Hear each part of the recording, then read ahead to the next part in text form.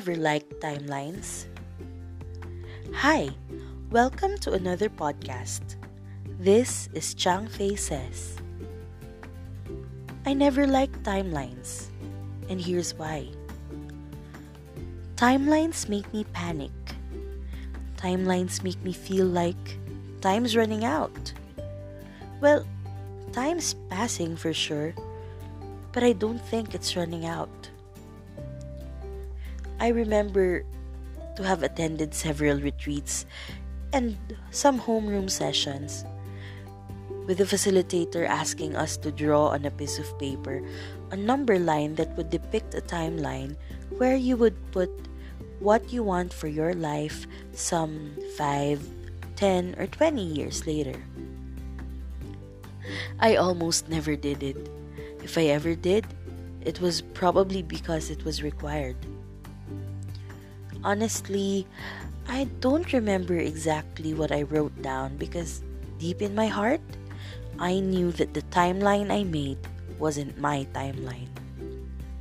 It was the timeline of the society. Society said people should finish college studies at 22 at most, have a steady relationship at 21, have stable jobs at 25, get married at 26, have kids before 30 because the biological clock is ticking, so on and so forth. So what if I chose to stay in college until 25? What if I stayed single until 30? What if I didn't get a stable job and stayed at home doing freelance jobs? What if I wanted to do other things? What if the society is wrong? That I don't have to get married until I finally want to. That I don't need to have a job related to what I have studied in college. Or that it's okay if I don't have kids if I didn't want to. Don't get me wrong. I'm glad I finished college at 19 and that I've had fair-paying jobs.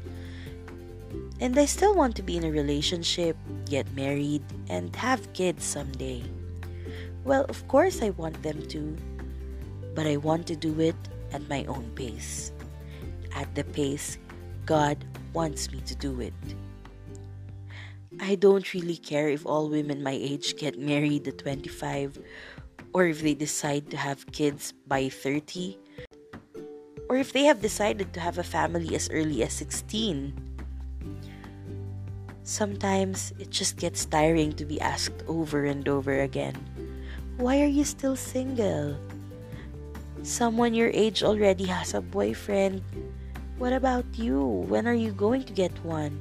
You're already of age. What's stopping you?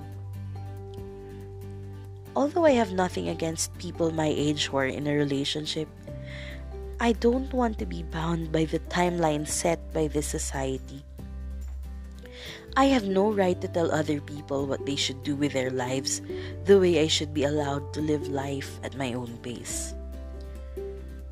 If you feel like this is your season to be alone, to be working, to be with your family, to get started with your own family, or to do whatever you want to do with your life, go ahead.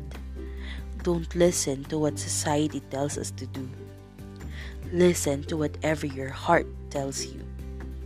Stop worrying about timelines. Believe me, God has a perfectly planned out timeline for you. But He plans on surprising you every day.